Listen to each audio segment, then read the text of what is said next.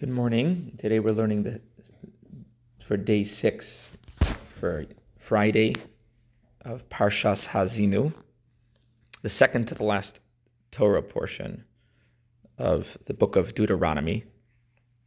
And it's Moshe, talking to the Jewish people who are about to enter the land of Israel after Moshe's passing, which would be in next week's Torah portion. Talking to the Jewish people, giving witness to heavens and earth, to be witness to the Jews, that if they follow God's commandments, things will go well. But if not, all the trials and tribulations that will happen. And God tells the Jewish people, Moshe is telling the Jews, in the name of God, for I raise my hand in oath to heaven and say, as I live forever. And it's a word of oath, basically, in a way of saying an oath, that I will sharpen my sword until it glints, and my hand will seize strict judgment. I will pay back revenge to my adversaries and repay those who hate me. Basically, he leaves alone his compassion of those people that are his enemies, God's enemy, to take revenge of them. Like a normal king,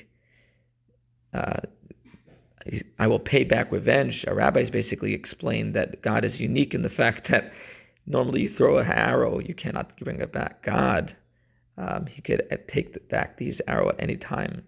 So basically, that's almost something unique to Hashem. You could shoot this arrow and then he has the power to bring it back.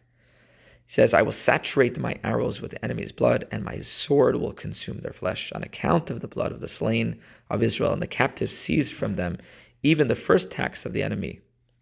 So basically, God's saying at that time, eventually he will pay back those that killed and murdered his people, the Jewish people, the Holocaust and all the different historical woes that the Jews have gone through. People have murdered the Jews.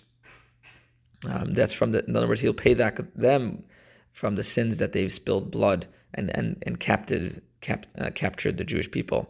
And also the first attacks of the enemy, when God pays back to the nations for what they've done to the Jewish people, he includes the initial attacks that they had from the beginning, the sins of their fathers, ancestors, original breach that they had against the Jewish people. And finally, God says, nations, sing praise to his people, for he will avenge the bloodshed of his servants and pay back retribution to his adversaries, and thus appease his land, his people. Notice at that time, the nations of the world will praise the Jews and say, look how beautiful this people is, that they cleave to God and all the problems and challenges that they went and had. And they knew of his goodness and his praise. And basically, he will avenge the blood, in other words, shedding of the blood of those people, literally, that shed the Jewish people's blood.